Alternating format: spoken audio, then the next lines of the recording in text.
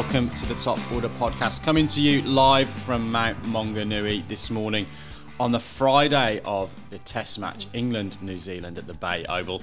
This is a special episode. Every day we're going to be at the Test. This is the Hangover Breakfast coming up on the Top Order podcast. Stay tuned.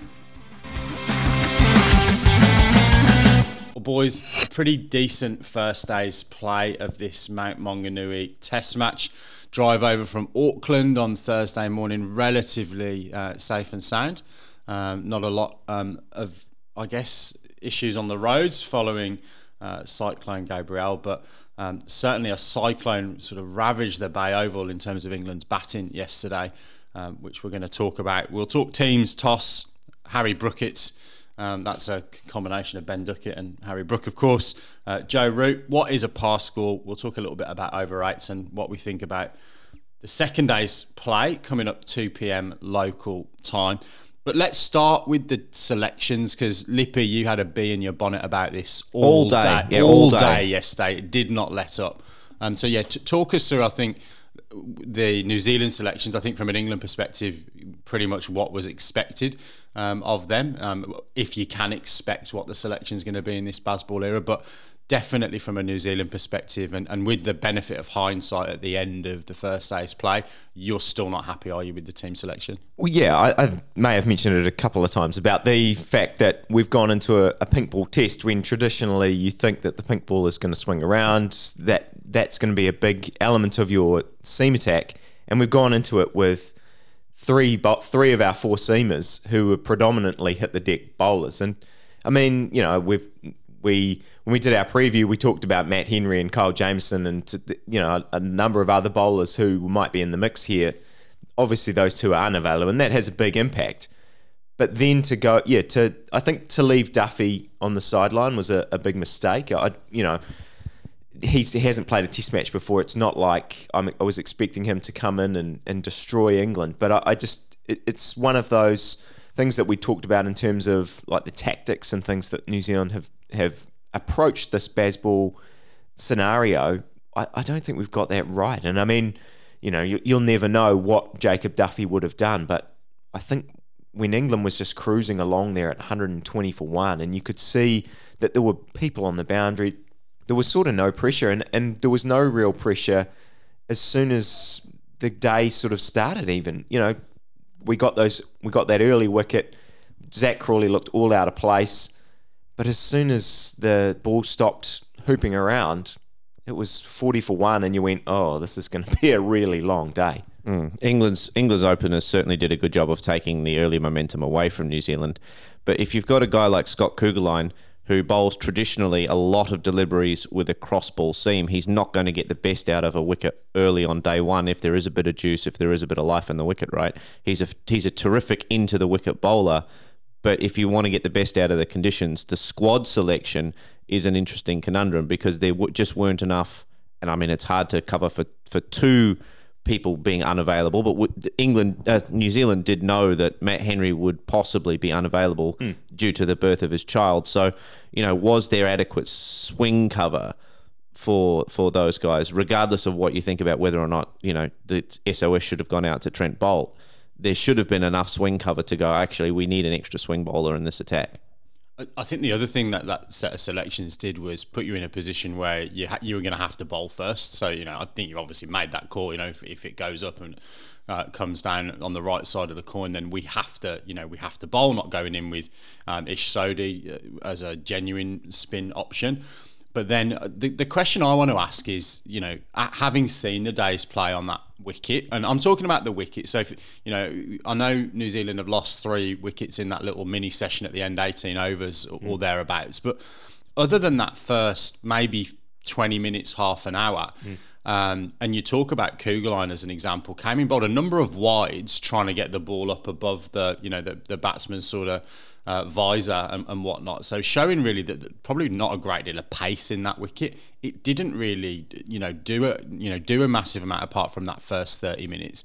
Right decision at the toss. I mean, with the selection a little bit hamstrung into that, but was it actually a bat first day for New Zealand?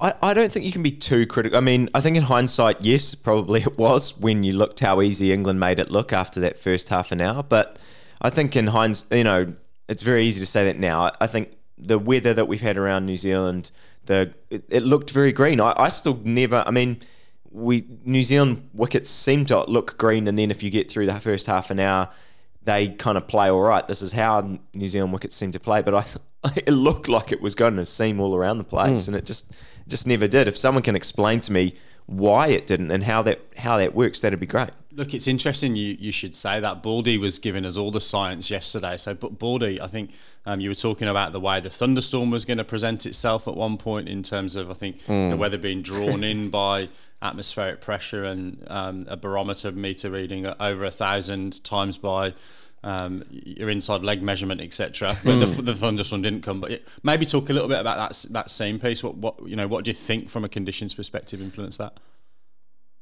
I've got no idea. You've absolutely teed me up for failure there.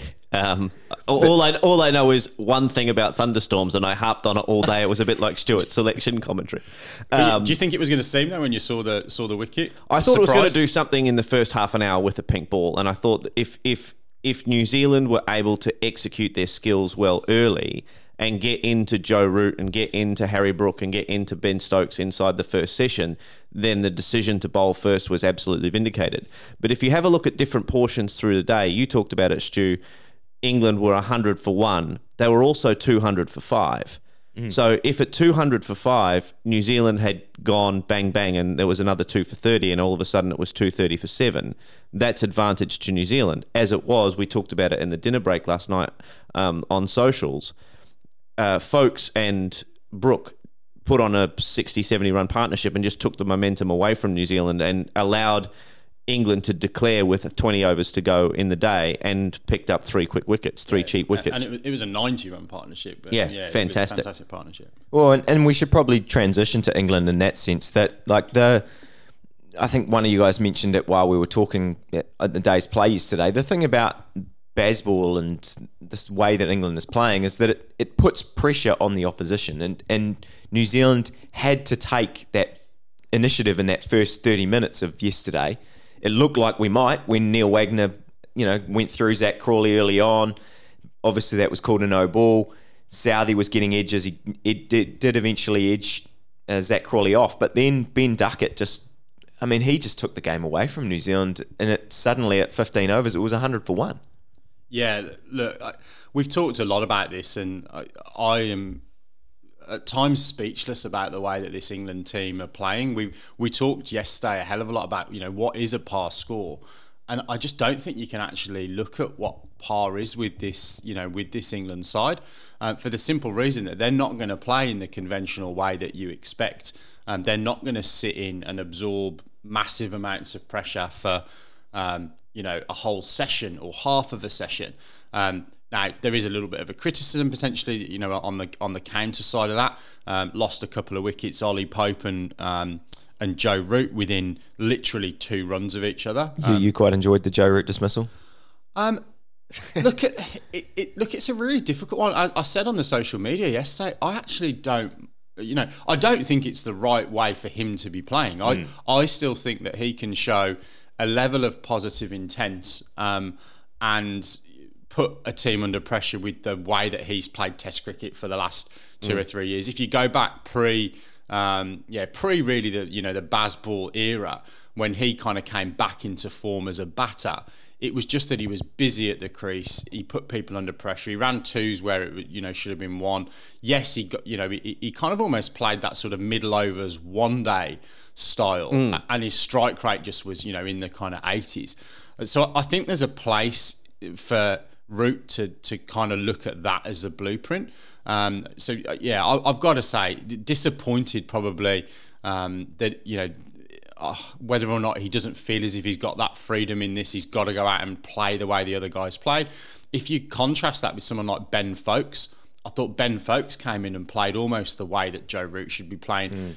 Knew his strengths, knew that he could use his feet to the spinners, knew that he'd put the bad ball away, ran really, really hard, and was happy to turn the strike over to Harry Harry Brook through that partnership. And at one point, Folkes was in the sort of 80s and 90s for his strike rate as he went through his innings. It wasn't until I think you introduced a little bit of spin, and it did just slow things down momentarily. But yeah, ultimately, I'm not bothered by that shot, and I think I'd want to flip it back and really talk about Duckett. And look, Harry Brook said on the social media, I think he's going to score 10,000 test runs. The way that he made Tim Southee look bloody ordinary for a little period. We were talking about, Southee will come back here, maybe give a little bit of control. Not Harry Brook. I'm going to take you down for 14 or 15 in and over. I'm going to pop you back over your head for 6 into amazing shot into the sight screen. So, look. Strap in and just ride this roller coaster if you're an England fan. But at the moment, there's no dips. It's all loops, and it's bloody exciting. It was brilliant the way that both Duckett and Harry Brook not only put pressure on the New Zealand bowlers by hitting boundaries, they created bad balls. I mean, the number of times yesterday Harry Brook took a ball that was 5th, 6th stump, just short of a length, and popped it behind square for 4 off the back foot.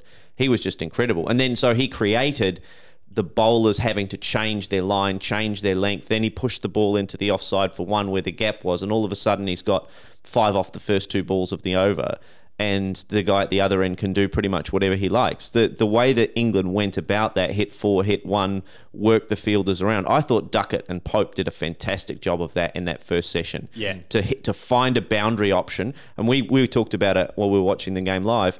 Ollie Pope was walking across his stumps and creating space into the leg side to find that area of the field that was completely vacant, and then would just pop the ball into the gap and take 1. It was just fantastic control batting without taking too many risks. It was just a joy to watch. And I think that probably talks a little bit to how little the pitch did, because the way that Pope was doing that, was counter to what you would normally do in Test cricket, where you've got a cordon of catchers. He was comfortable to know, do you know what? It's not doing enough for me to probably get nicked off here. If I get this really wrong, I'm going to get a big leading edge. It's going to go over, over that sort of cordon. And if I actually hit it, it just runs into that sort of vacant leg side. Lippy, any sort of positives from a New Zealand bowling perspective? We talked a little bit about the selections. Anything that you kind of go, actually, this bodes well for the second innings and for the test at the Basin Reserve? Not especially, to be quite honest. I guess the positive is that England's always going to give you chances, because when we just mentioned it before, England went from a position of absolute dominance to 200 for 5, and I don't think New Zealand sort of earned that situation. So New Zealand is going to get opportunities when England bat. You just have to take them. But I don't think that we saw any of the things that I really wanted to see, sort of unconventional ways to try and counter this unconventional style that England has brought. I think we still just tried to play our game and almost just went on the back foot. I don't necessarily think it is going on the back foot having 3 fielders out on the boundary. In some ways, that does stop England from just hitting those boundaries and getting away. I don't think that's silly captaincy to just leave all your fielders up so that you're creating the chances. That doesn't necessarily create you a chance. Creating a chance sometimes means, okay, we're not going to let you hit those 4s. And you saw Joe Root was trying to, invent those boundaries, and it did lead to a few wickets. But yeah, I don't think I've watched that first day and gone 320. Geez, New Zealand came back really well there, or did anything especially well. I do think Southee showed that he was a class above. I know Harry Brook did get to him, but I think it was very apparent that Southee is a much better bowler than the 3 other bowlers, and I mean that's to be expected when 2 of them are making their debuts, and Neil Wagner wasn't quite on song for various parts. He was much better when he switched end and bowled at the same end that Southee was bowling from, the end that we were watching from. Well, and I think when him and Southee bowled in tandem, it was very clear that actually brought, that's when they picked up those wickets. They got back in the game. But then, you had the other 2 debutants come in and bowl, and suddenly England just piled on those runs again. I think what I want to throw back to you in terms of England is declaration, 325 for 9. A lot of people were somewhat confused about that at the ground. But, then we saw what happened after that. England go and take 3 wickets at the end of the day. And I mean, first thing you said to me this morning about the cricket was, it's still an even day. It's not an even day. England's firmly on top here. And I mean, you probably got to give a bit of praise to your bowlers there for what they did after tea, I guess it was. I'm still getting a little bit confused with the sessions after in this pink ball environment. Yeah, look, I'm going to borrow an Australian phrase, so I'm going to try really hard not to put the moz on England here in the Australian vernacular. But I don't think it's even. I'm just trying to put a little bit of kidology and reverse psychology into the mix there. What I do think is that you still have an opportunity to get yourselves in the game due to the speed at which England have scored those 325 runs, and now, arguably, the condition should be a 20 over old ball or thereabouts, 18 overs old ball. Good batting conditions today. Should be decent batting conditions in that first and second session as we lead into the floodlights coming on. And it didn't really seem to, do a great deal for New Zealand with the older ball as the lights took effect. But yeah, that seeming performance from England. If there's a criticism, there was a little bit of that pretty sort of line and length.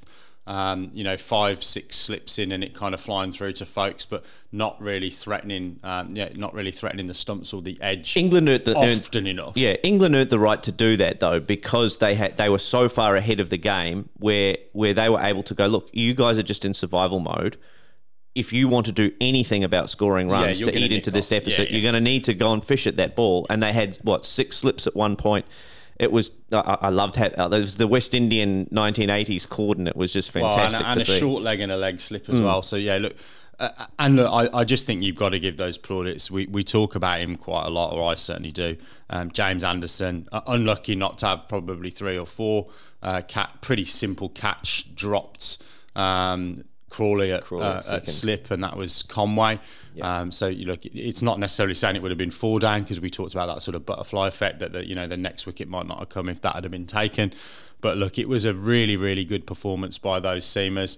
I think what I really liked as well is the way that I don't know whether it was a deliberate plan, but Anderson obviously didn't look quite as good from the far end of the ground, and they just went, we're going to wheel you around here, change your ends, and that was bowling with the wind from and it was actually quite a decent wind throughout the course of the day for those people who probably didn't pick that up on the TV from the media centre and the Mount Maunganui end of the ground. It really was blowing a little bit of a gale down the pitch, I think. And Baldy, you gave us a stat earlier on.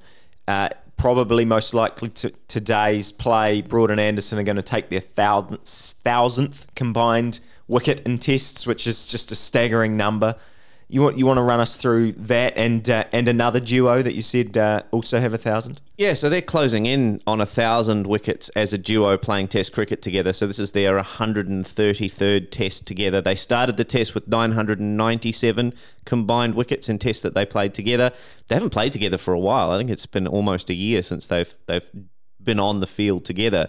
So they're now 999. Anderson got 2 overnight. We expect that they'll break the 1,000th combined wicket, and they're closing in on, I think, McGrath and Warne's record of 1,001 Test wickets combined in, I think they had played 104 Tests together. So slightly more Tests for Anderson and Broad, but they'll go past that record today, I would imagine. You can see them picking up 3 wickets today against New Zealand at some stage. I don't want to detour too much, but that McGrath and Warne, almost 10 wickets a Test between the two of them. It's just unbelievable when you think that there's only 20. I mean, and even Broad and Anderson, that must be, I can't do the maths, but that must be about 8 or something. That's still incredible records. Both absolutely phenomenal. And but I think the big thing really is that how quickly McGrath and Warne did that together across those 101 Test matches. And I think that's been the underrated thing of this whole England run, is that England have been able to take 20 wickets in every single, all of these tests. They've just been able to take the wickets, and it's allowed the batters to do what they're doing. And they certainly just look like they're about to do it again.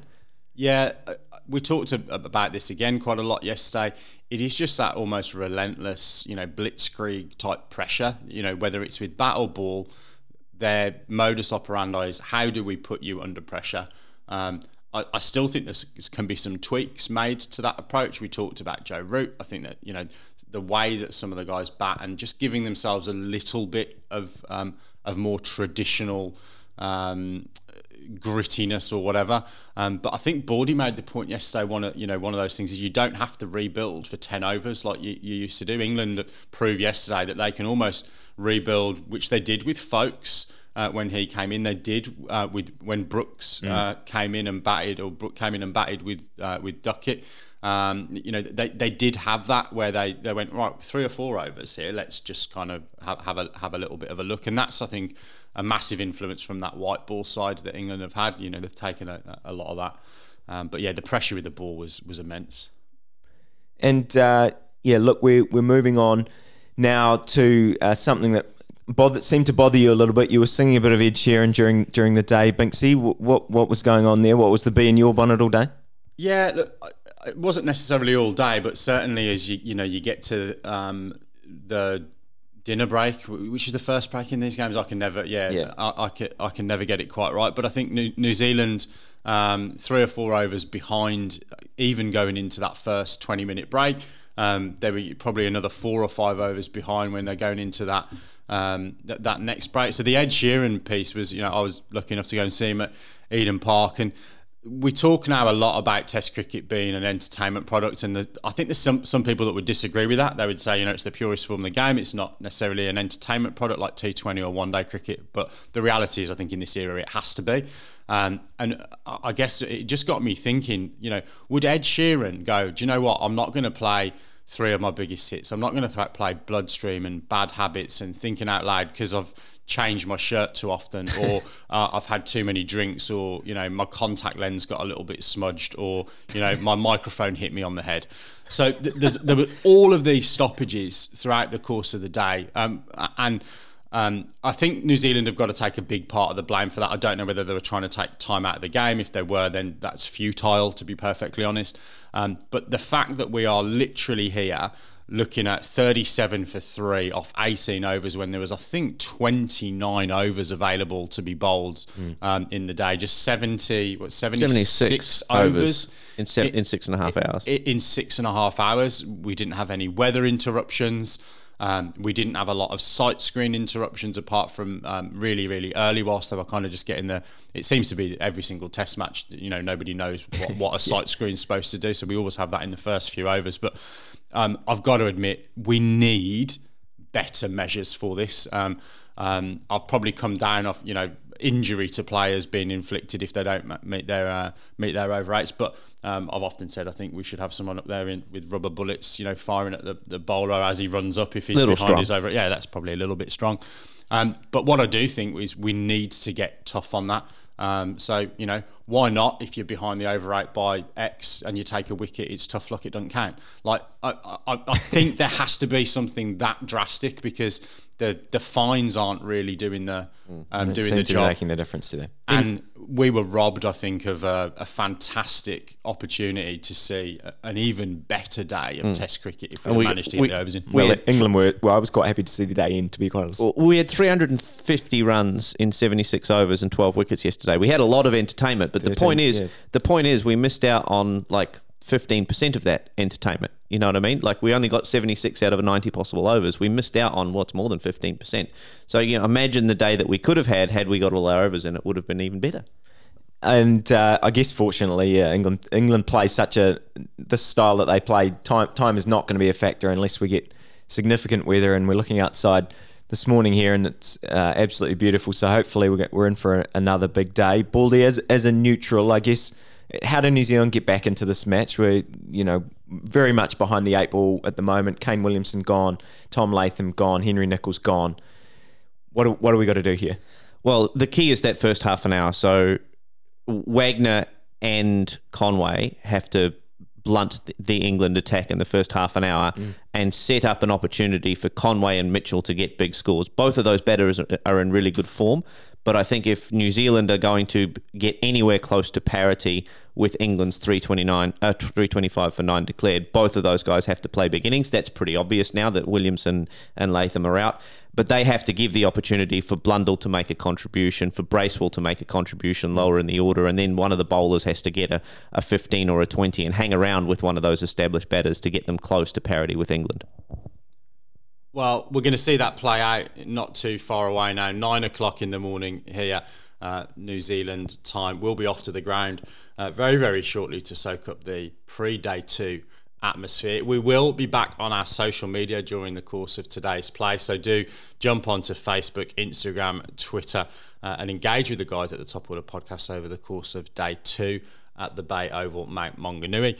And we will be back in your podcast feed as well tomorrow morning with the Hangover Breakfast Part 2, where we can see whether any of our bold predictions and chat have come anywhere close to fruition in the second day of the first Test match, England versus New Zealand. But for now, from Mount Maunganui, Papamoa to be precise, it's good night, or good morning, and God bless. We'll see you tomorrow.